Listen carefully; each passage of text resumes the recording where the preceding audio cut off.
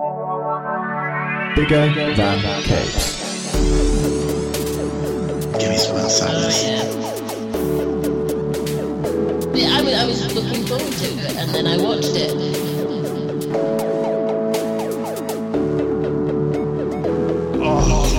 Oh, dry.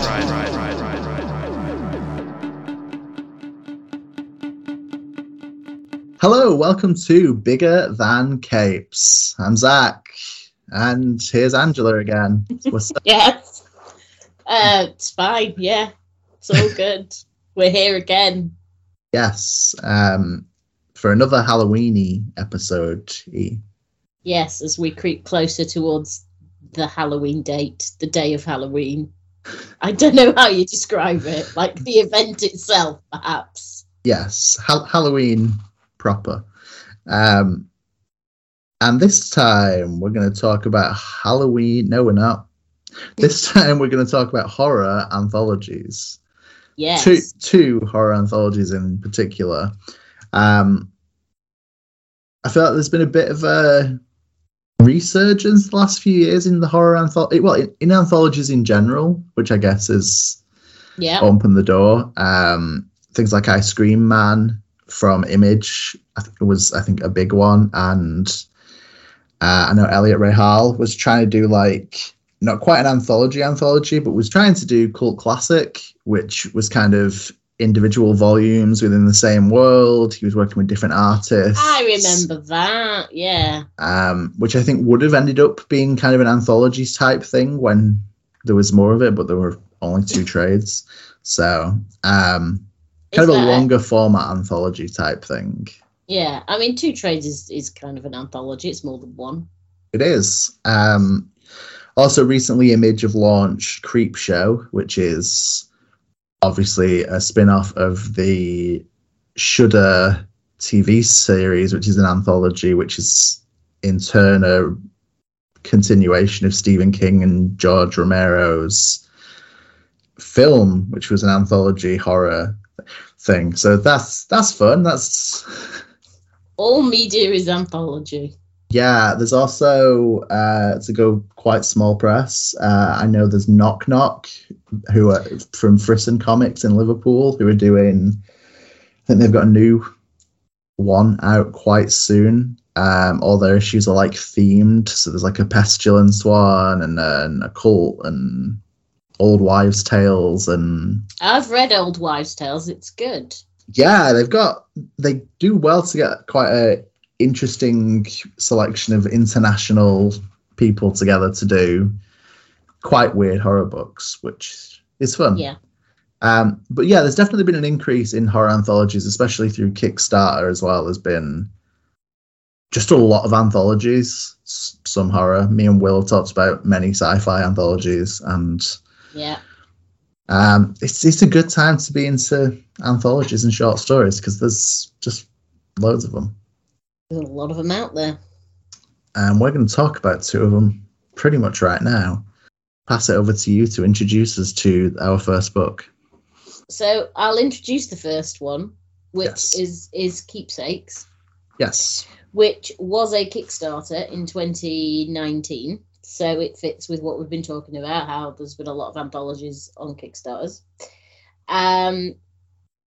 There are a lot of creative people involved. So it starts off, there is the death of a chap called Martin Wilkes, and his two children, Carl and Soraya, are going through his things, clearing out the basement, as you do when your father's died. Mm-hmm. And it turns out that in their father's basement are all kinds of weird items, slightly creepy items, some might say. And each of these items relates to a horrific event. So what you have is you have the framing device of the two of them going through the stuff in Dad's basement, and then they'll find an item and they'll go, what the hell is this? And then there'll be a little story then to illustrate where that particular item comes from and what it relates to. And they're all horrific. They vary in their horror. There's creepy people, there's mad scientists, there's death. And then sandwiched in between that, you have a letter which is like a text story, which describes this poor person complaining to Blue American Petroleum. And it starts with quite a normal letter, and then weird things happen later on. So you've got a lot of creators. Let's go. So you've got G.A. Alexander, who did all the writing and all the lettering. Yes. Vincent Van Hoof, which is just an excellent name, who did the main cover art. Yeah. Now are some names that I'm going to mangle, so apologies in advance. Emilio Otterera? That's what I would go with, possibly without the question mark, but... Yeah, okay. Emilio Otterera, who did Dad's Basement. All of the art for sort of the basement scenes, so the linking scenes. Dede Coaniawan. Could be.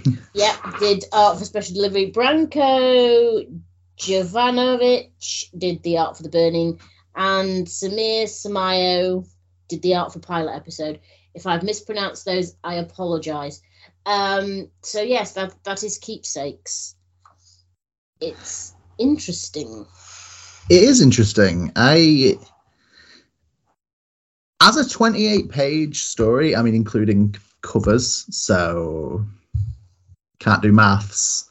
As a 24-ish page, 26, 24, 26, I don't know. 20, yeah, ish. As as essentially a single issue that is an anthology, this does a surprising amount of things. I think each story kind of is a different kind of horror and takes us in a bit of a different direction. The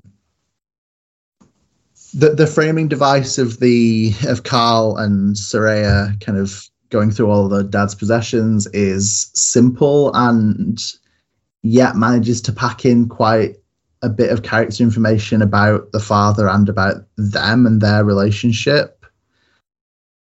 I mean, it's not a super deep dive, but we kind of learn, that the parents broke up, we learn about Carl's personal life, and I feel there's a good amount of information packed into, I don't know, like 6 pages maybe. Yeah.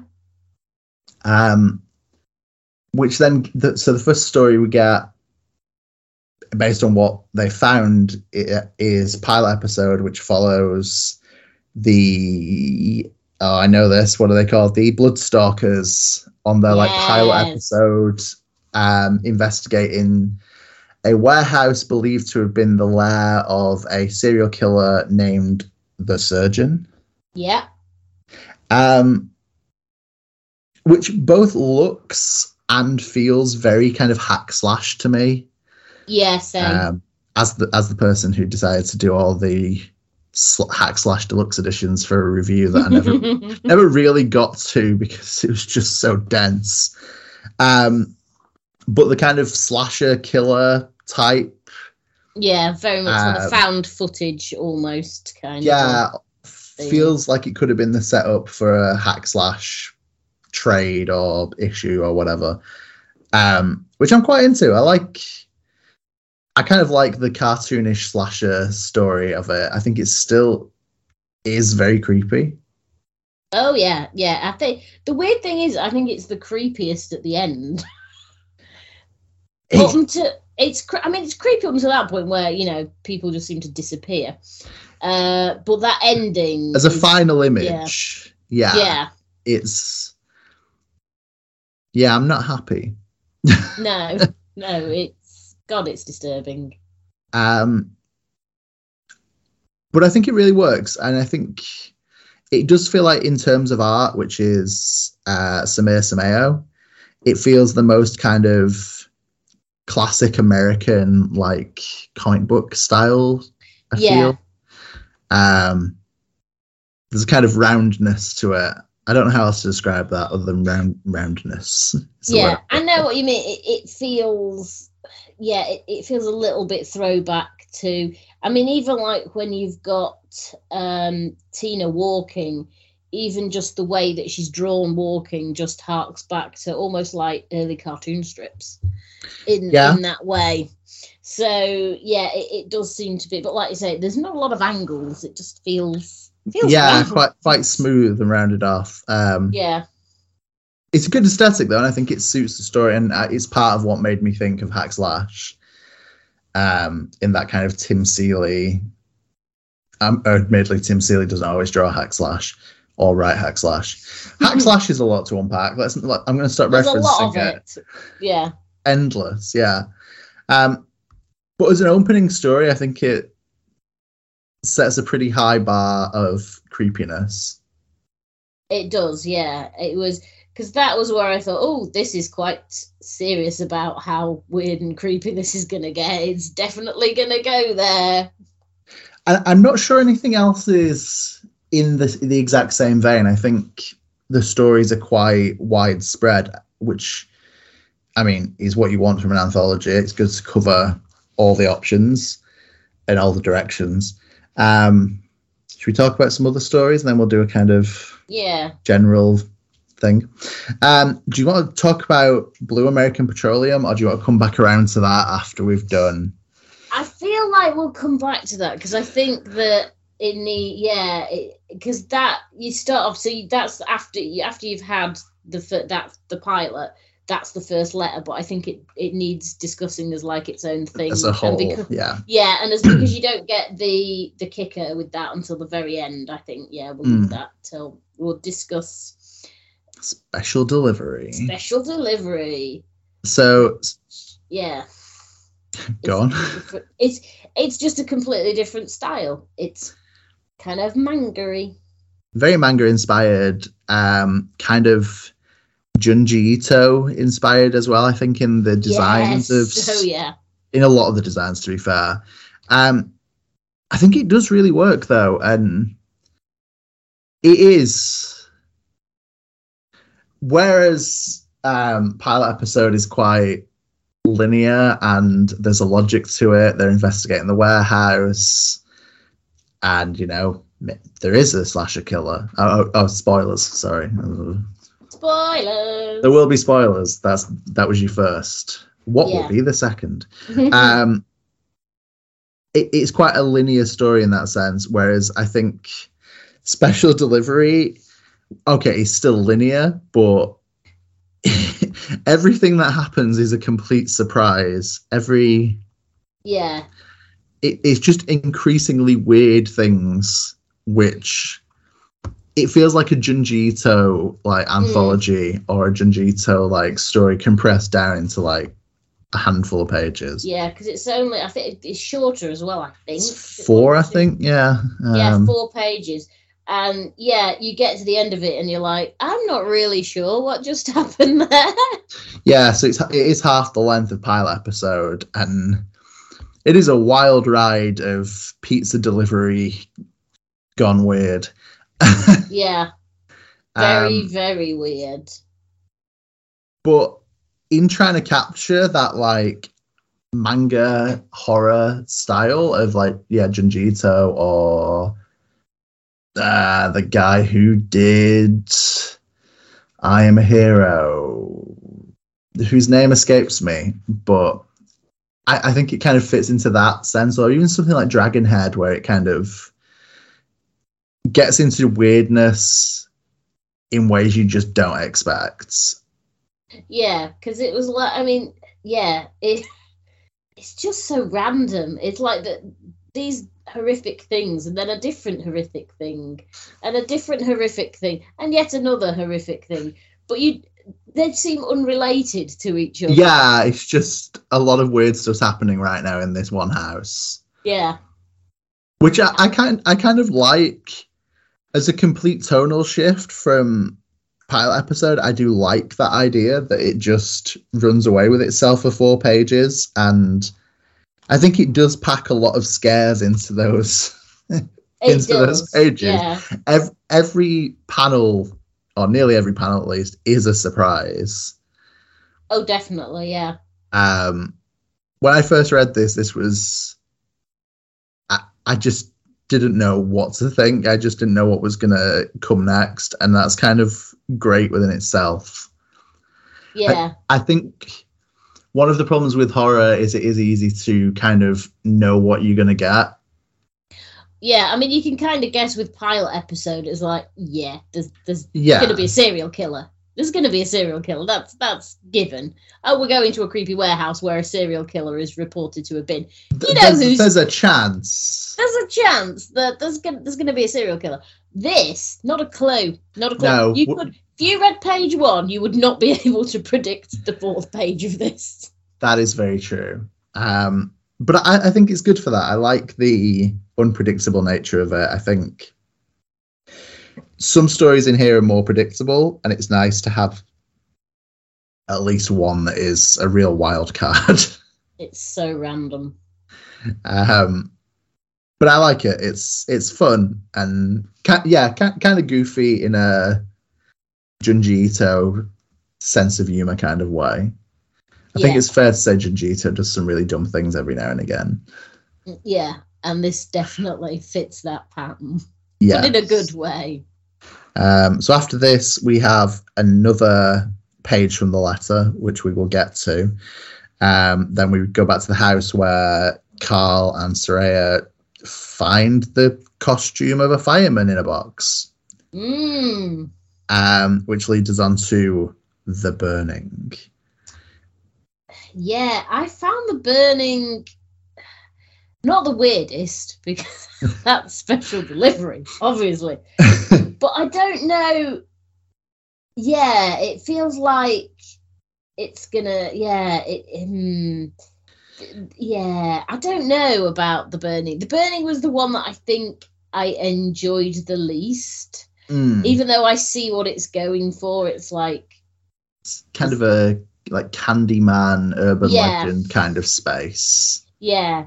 But yeah, it just didn't work for me the way that the others did, I have to say. It's fine, but yeah, the others felt a bit more, I don't know, this felt more, and the thing is there's more pages. Yeah. 1, 2, 3, 4, 5 pages this? Yeah. But yeah, I don't know what it was about it. So yeah, the fireman is this creepy character who, yeah, if you liked Matches, the fireman comes for bad girls and boys who start fires, which that kind of just made sense. But then it just turns into your bog standard, someone's at the door kind of thing. Yeah, kind of Scream-esque in its... Yes, that was it. Scream was what I was thinking of. It doesn't feel, it's like, oh, she's lit a candle and then, oh, the fireman appears. It doesn't sort of fit with, it just doesn't, I don't know, there's something for that first year. I get the establishment of the urban legend and all that. And then it just turns into, oh, babysitter, attractive female babysitter's here.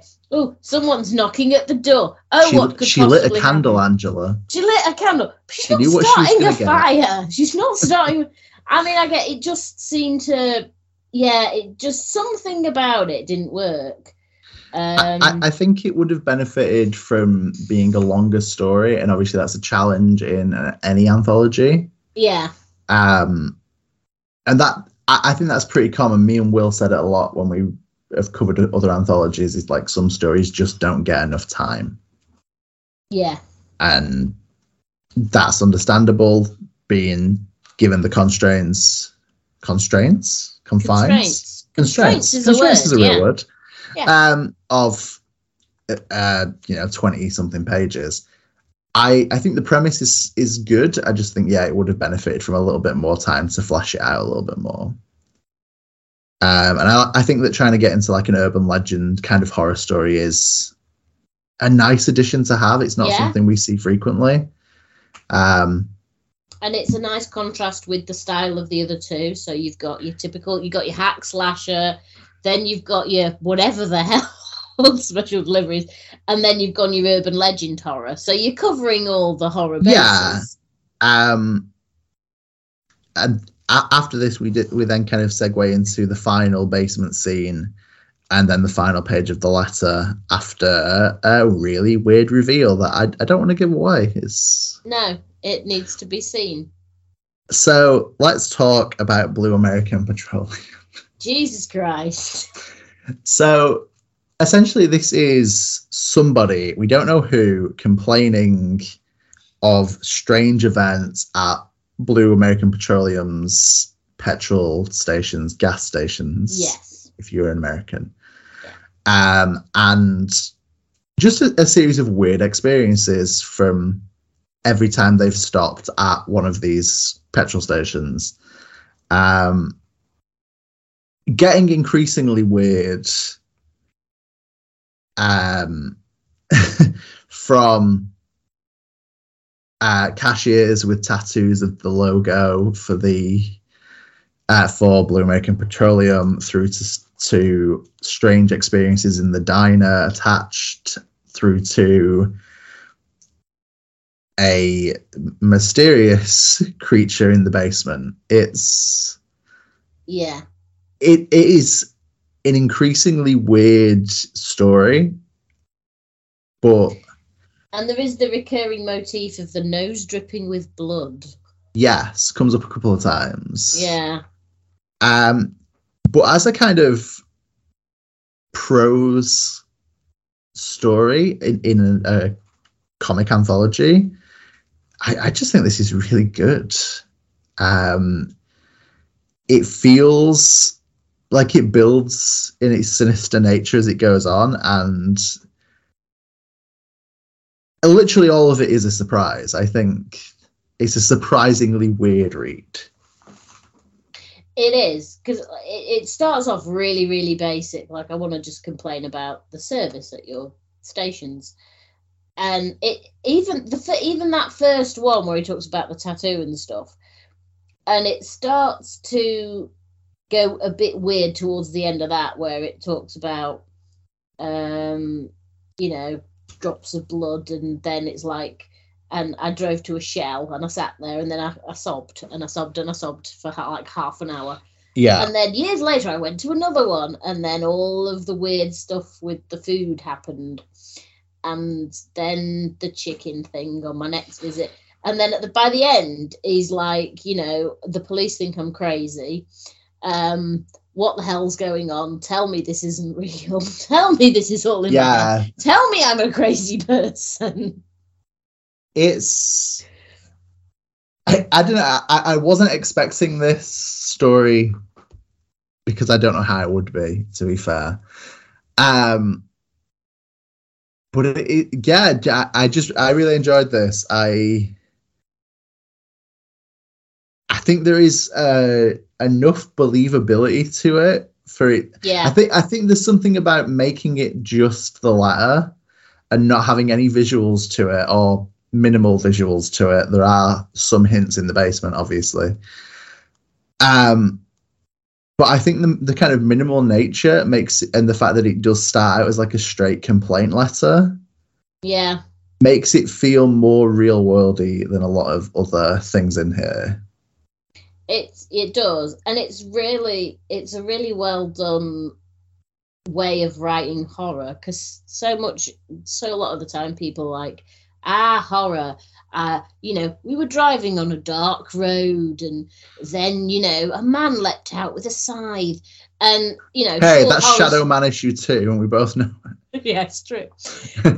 But I feel like a lot of the time, particularly, people who just write horror short stories think it's how it goes. But it does have that weird real world grounding that it's so unexpected how it ends up. And it just makes it really good that it is more believable, if you will. And you're sort of at the end of it, you're like, is this person crazy, or did these things happen? Who do I believe? What do I believe? It's kind of a little bit of a mindfuck on the reader as well as the writer. And that's the best sort. Yeah, I mean, definitely. I mean, I'm not saying I'm worried about Greg, but... No, really well written, really creepy. Just feels, somewhat believable, but super weird. And I think overall, as an anthology, it does well to balance different horror styles. As we've said, the slasher story, the manga inspired monster story, and then the kind of urban legend story. And I don't even know what I would class Blue American Petroleum as. Something else entirely. Something really weird. I think what helps as well is it conjures up such an immediate visual in your mind when you're reading it. Yeah. I think the aesthetic of the kind of petrol stations and diners immediately cuts through, because it's something that we do see a lot in American TV shows and cinema. So I think that really helps. And yeah, I don't know. I think everything I've said, it benefits as an anthology from being varied. And I think G.A. Alexander writing this overall, yeah, I think it works. I think it's quite different from the next anthology we're going to discuss, which is why we're discussing these two anthologies. Yeah. Because we compare Spoilers, and contrast. We think we know what we're doing. So should we move on to the next, and then we'll kind of, do a bit of a back and forth type thing at the end, I guess? Yep, we'll go with that. Sweet. It's almost like we know what we're doing. So our next anthology is The Silver Coin from Image, which started last year, I believe. I think we're 15 issues in now, I think. So yeah, October 2021 was when this trade was printed, apparently. But I'm guessing 6 months before that. Yeah. Silver Coin, differing from Keepsakes quite significantly, is the artist is always the same. It's always Michael Walsh doing the art and lettering. But the writer changes each issue, which is not how anthologies normally work. But here we are. No. So Michael Walsh did the art and lettering. He also did some of the colouring along with Tony Marie Griffin. It was edited by Chris Hampton with additional line work by Gavin Fullerton. And there are 5 issues in this first volume. We're going to stick to the first volume. We could go beyond that, but in the efforts of time constraints, we're going to... Yeah. So the first issues in order are Chip Zdarsky, Kelly Thompson, Ed Brisson, Jeff Lemire, and Michael Walsh himself, which is kind of a who's who of quite significant American writers Pretty the last much. couple of years. Got some big names on board as Mr. Walsh. Which kind of carries on into Volume 2 and Volume 3 as well. There's some big writers attached, which shows that, Image have put a lot into this, and Michael Walsh has got a lot of friends. Or a lot of blackmail material, it's unclear. Could be that too. It's hard. It's a weird time to be alive. Who knows? So we start with, and we've covered this on a previous roundup. We start with The Ticket, which is basically a kind of monkey paw type story. Maybe even Red Shoes inspired a little bit, about a guitarist called Ryan in a unsuccessful band called Running Red in the 1970s, who finds a lucky coin, his mother's lucky coin, one day, and begins playing guitar way better when he uses that as in place of a plectrum. And then, horror ensues. His pursuit of stardom ultimately burns down the club he's in. And everyone in it. I feel like these issues are a lot denser, so I'm trying to be concise. Also, we talked about The Ticket. Yeah, we did. In October 21. So, no, we didn't, because that's when the trade came out. Whenever it was. A roundup, probably 6 months before. Do the work, find it, guys. It's out there. It's out there. I don't know if it'll actually say what we're discussing in any of the roundups. But people can find it. It's available through Acast and Spotify and all the places. And if you search for The Silver Coin on biggerthancapes.com, it will bring you to that roundup, I think. So kind of the other issues after that, issue 2, Girls of Summer by Kelly Thompson, is I'm going to guess it's early 90s. We're not told explicitly. It makes me think of early 90s because it reminded me of being that age around that time. I never went to summer camp. No, not much of an English thing.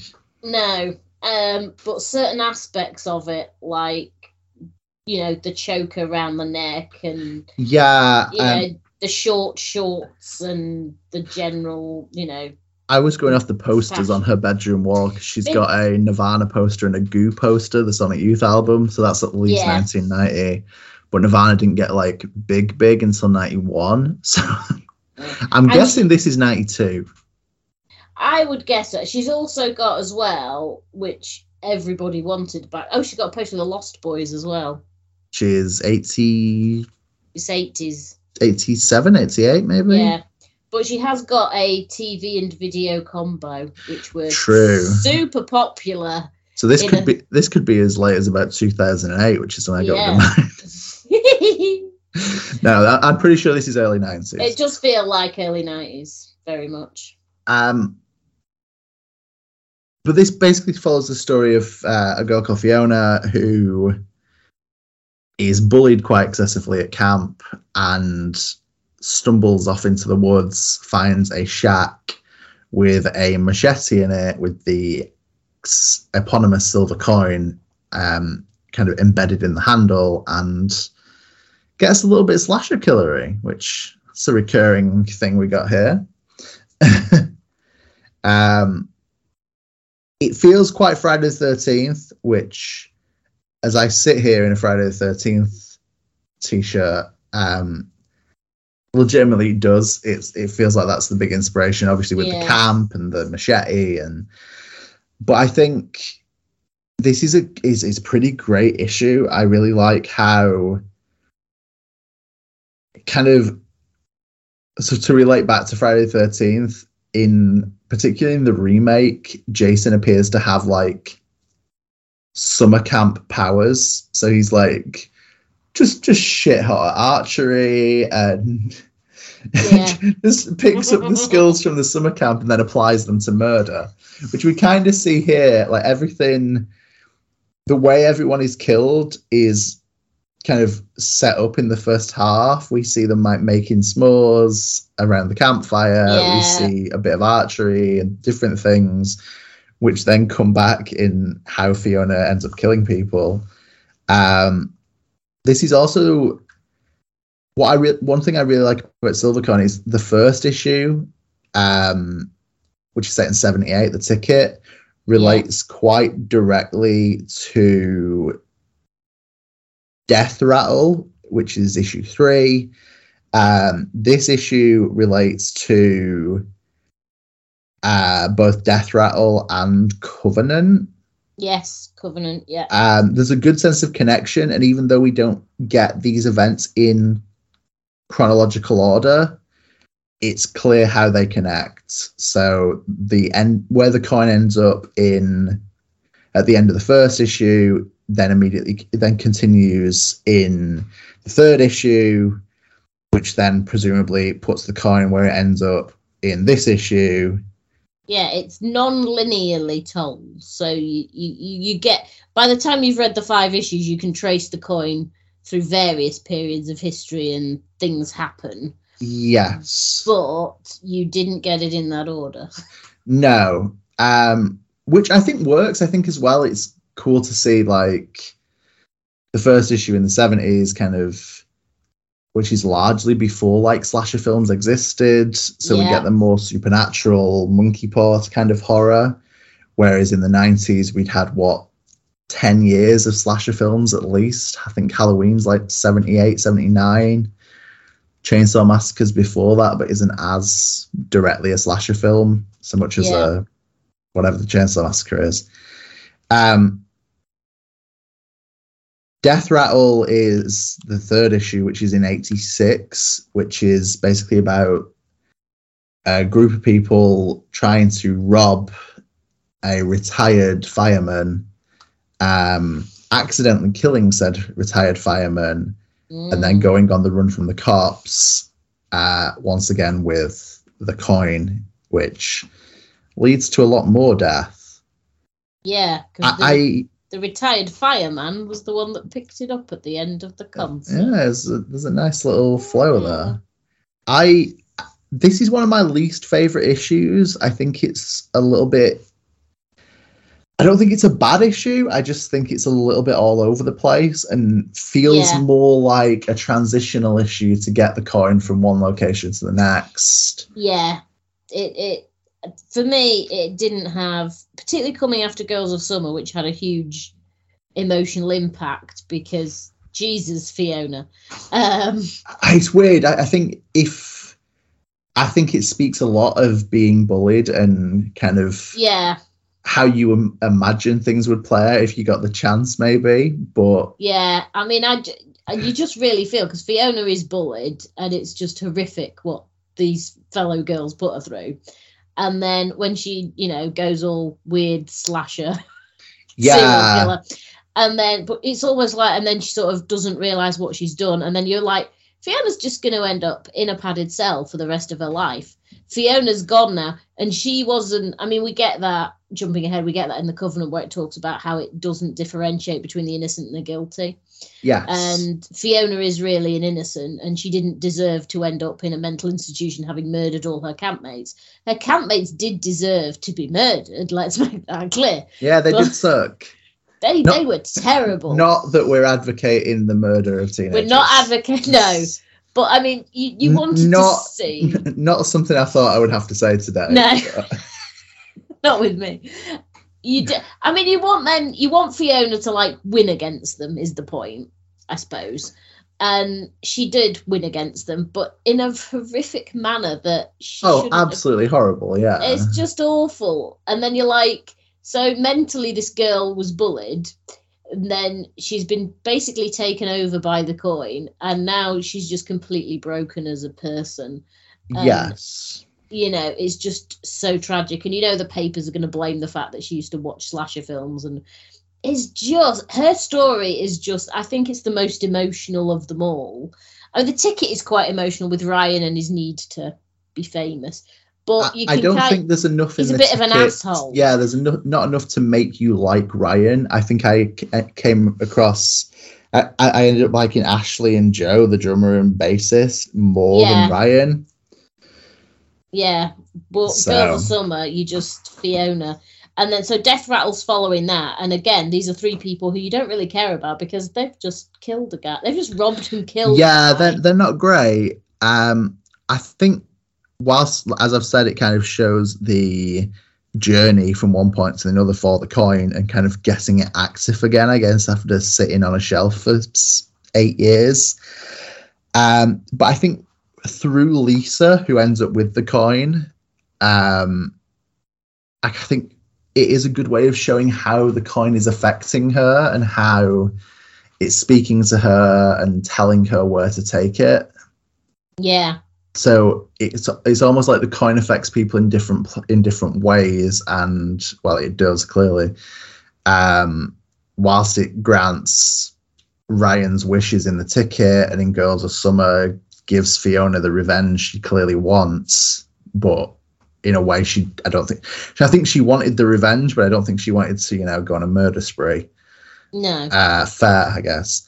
This, it feels like it uses, rather than using someone and them getting what they want in a way they didn't want it, this feels like it just uses Lisa to transport it to the next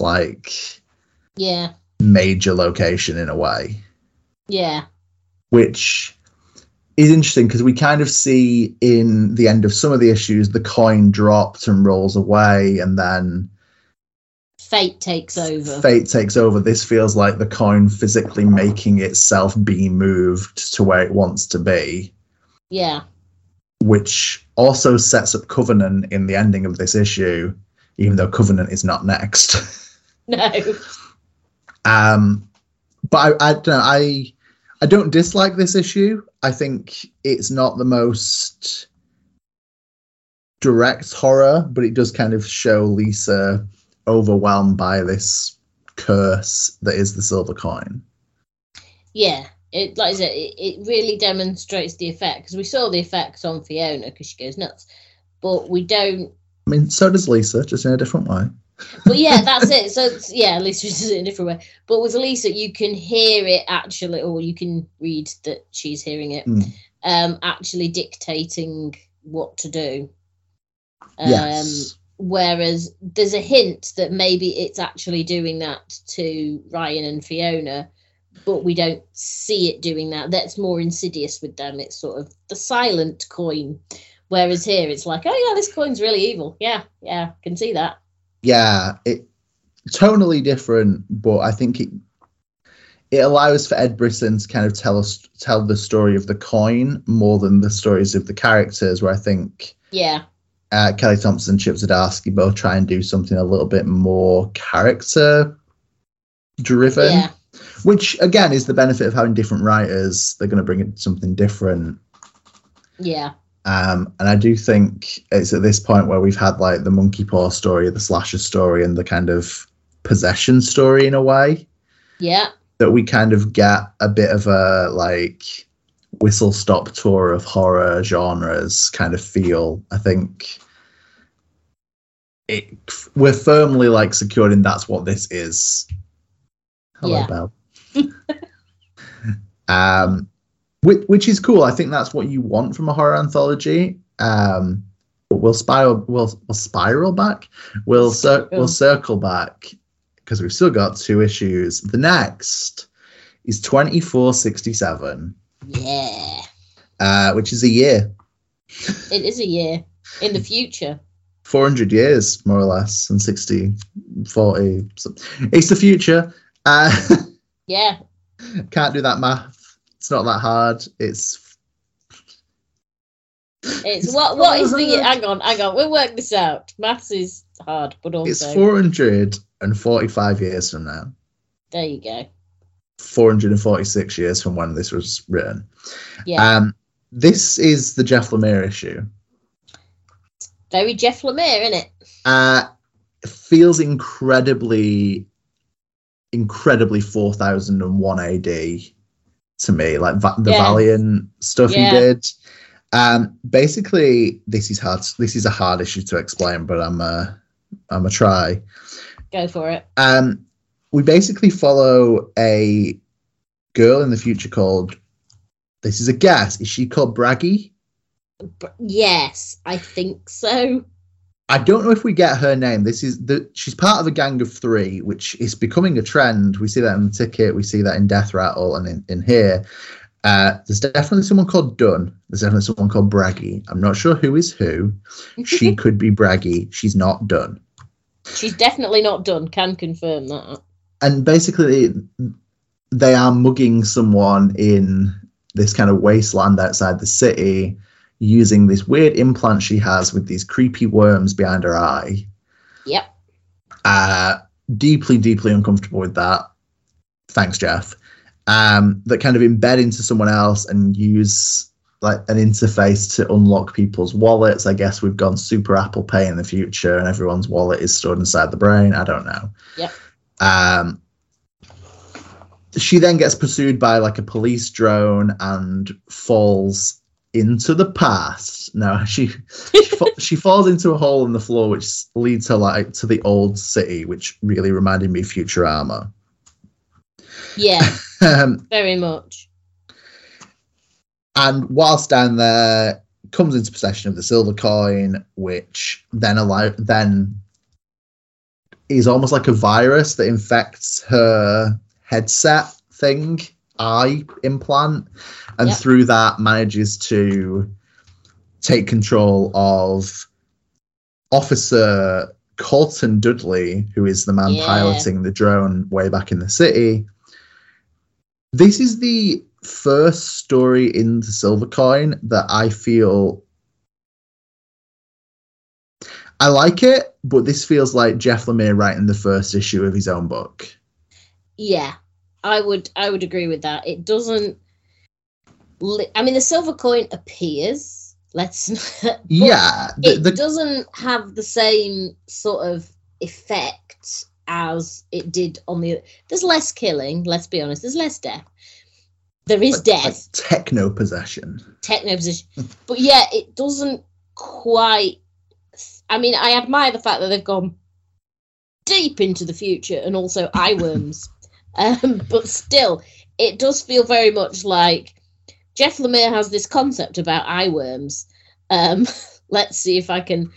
I'll just fling in a silver coin into that particular scenario. Yeah, and I think one of the things is it doesn't just feel like Jeff Lemire expanded on his Bloodshot in a 4000 AD. It visually looks like 4001 AD. It does. It doesn't have that, weirdly, because it is the same artist. It doesn't feel, art-wise, it doesn't quite fit into the other stories, the other issues. I don't know why. It feels like it is art that is definitely aping previous Lemire work. Yeah. Whereas the other ones aren't. The other ones are like, feel part of the Silver Coin universe, as it were. And the art styles are different, but it still feels more unified. This is kind of dropped in there. What I thought after this was, obviously, as I've said, it feels like it could be the start of its own thing.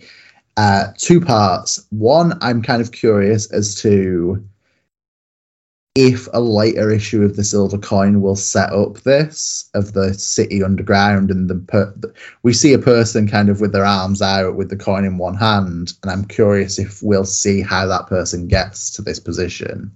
Yeah. And if anyone will go beyond 2467. Yeah. I'm not sure.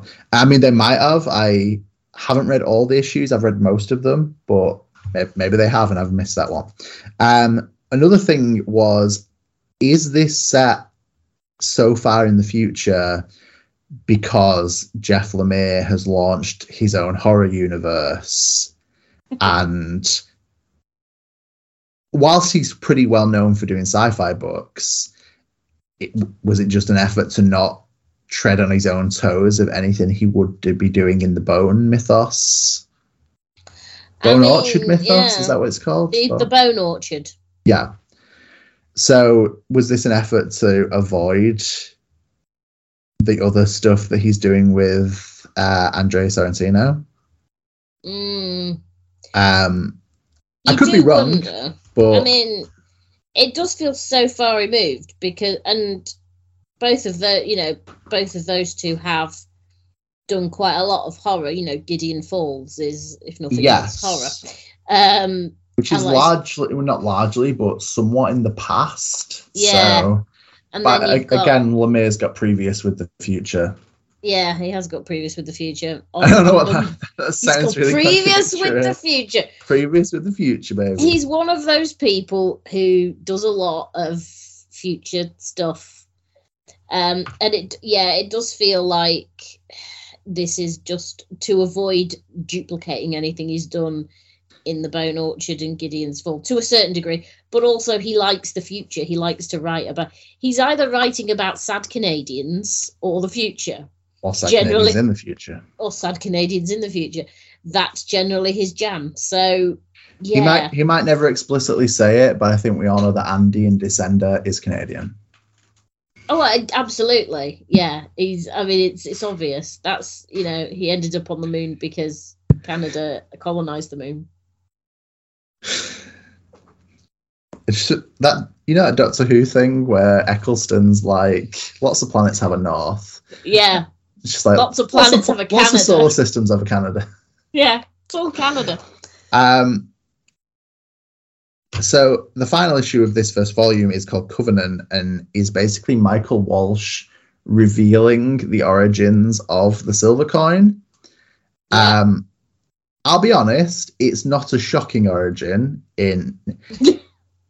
It's kind of what you expected, and it's what I expected. And at the time this came out, it was the same time last year that the Fear Street films came out on Netflix, which basically had a very similar reveal.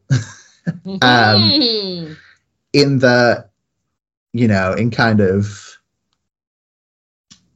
witch hunting times. What year would that be? Is it 1577? It's the 16 somethings or others. The early 1600s. Yeah, within the 1600s, we see Rebecca Good, who is a kind of, friendly witch about town, helping her friend. She's kind of serving as a midwife, but then is also helping her friend whose goat is not well. Yeah, the goat is sick. Goat is sick. But then a witch finder general. Yeah. Vincent Price comes to town and basically convinces her friend to, rat her out as a witch, because apparently everyone else has already been on the phone to him to tell him that Rebecca Good's definitely a witch, man. I've heard these rumors. Yeah, it's somehow gotten word to him from miles away, who knows. And kind of in her death, Rebecca curses the coin that her friend was bought off with. Bought off? Yeah. Yeah, that's good English. I think that's the term, yeah. That her friend was bought with, and in cursing that coin, it becomes the silver coin, and the loop is complete. I think when this was written, the assumption was that this was going to be a 1-volume thing. We're now on volume 3, so I guess. Yeah. But very similar to other things where, the witch curses the coin causes all the problems. It's because she was screwed over. The curse is ultimately passed on to everybody else. It's kind of classic supernatural horror. Yeah. But I don't mind that. I don't mind the origin kind of being, you done the witch wrong when she was a good person. It's just she's cursed everyone. We see it in other stories, and it's a classic. And I don't think I needed anything more bizarre or set up. It feels, you could have given me the Pirates of the Caribbean Aztec Gold or something if you really wanted, but I'm kind of down with it being kind of anchored to like American folklore and American history. I don't mind that. I think a lot of these stories are quite American and quite, United States in their telling. Particularly, summer camp is a very American thing. Police chases are a very American thing. I don't know. Police chases that end up in the woods.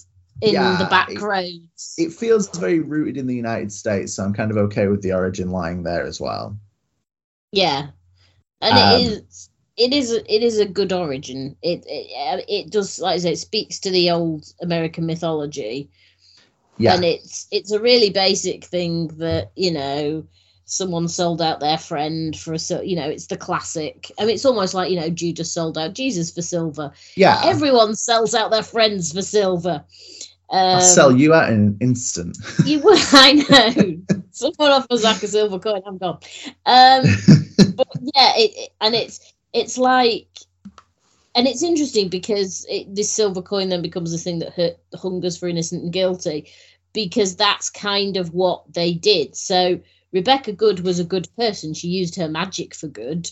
Yes. But I mean, he wasn't actually wrong. She was a witch, but she wasn't just communing with the devil. She was a good person. She helped. We have no proof she communed with the devil.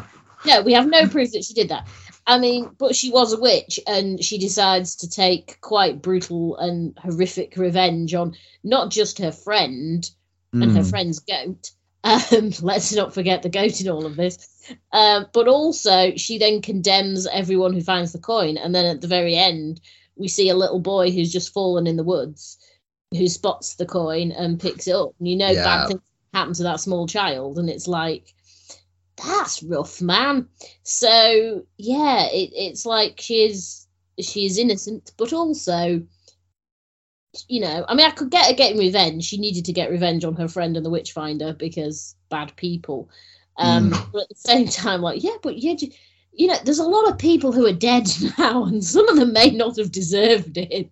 Yes, definitely. I I think this is a good issue, and I like how it kind of connects to previous issues. So we see that the Witchfinder is Cotton Dudley, which I guess implies that in like 500 years later, no, like longer than 500 years, like 800 years later, his descendant is the guy running the drone in the future. Sure, yeah.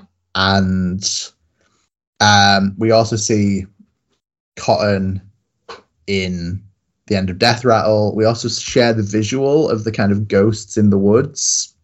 Yeah, those appear in all of them. That's probably one of the few things that actually links 2467 back to Silver Coin, is the appearance of those ghostly, desiccated corpse in the types. Woods. Yeah. We also see that Rebecca's home is the same house, hut, cabin from Girls of Summer and Death Rattle. So I don't know, it's interesting to see that continuation and like continuity between issues.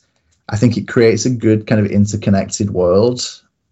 There's still a lot to be explained about the Silver Coin and the world it is in, but I think there's a good interconnectedness that I'm really into here. Yeah. I mean, it's no secret I reviewed all of these issues and beyond for our website. That's biggerthancapes.com. Yes. And I have mentioned it on previous podcast episodes. I think this is a really good series that kind of covers a lot of different sides of horror. And I feel like it's a really solid like intro if you're not into horror comics. I think picking up the Silver Coin is a good way to figure out what horror comics you might be into. Yeah. As someone who used to say I didn't read horror comics, that was a lie. Yeah, here we are. Yeah, here we are discussing. It is because it's like it gives you a flavour of the different ways that horror comics can go. So they can take place in a myriad of different times and places. They can involve different people. They can involve many murders. Many murders. Many. Yeah, sort of the way curses work in a different way. Like, they are different horror types. I don't think it's like, because Keepsakes has definite genres. You know exactly where those are coming from. It's a bit more ambiguous with it. I mean, well, sort of. It's not as obvious to draw parallels with. But yeah, it just gives you a flavour of, you know, how horror comics are, how they may end never happily, generally speaking. Death. But yeah, it is a good way of sort of seeing what you like, because if you don't like one of the issues, you might have liked another one, or you might think, oh, right, well, I really like horror set in the future with, you know, people who have worms in their eyes. Or I quite like sort of retro 1970s set horror. Or that kind of thing. I think it definitely opens the door to get into something bigger if that's what you're after.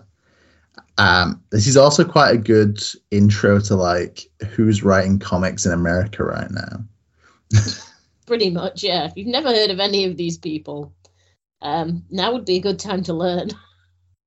Yeah, I mean, I think I don't know if I would recommend the Silver Coin flat out as like a first comic, but as a first like horror comic, I think you could have a good time here.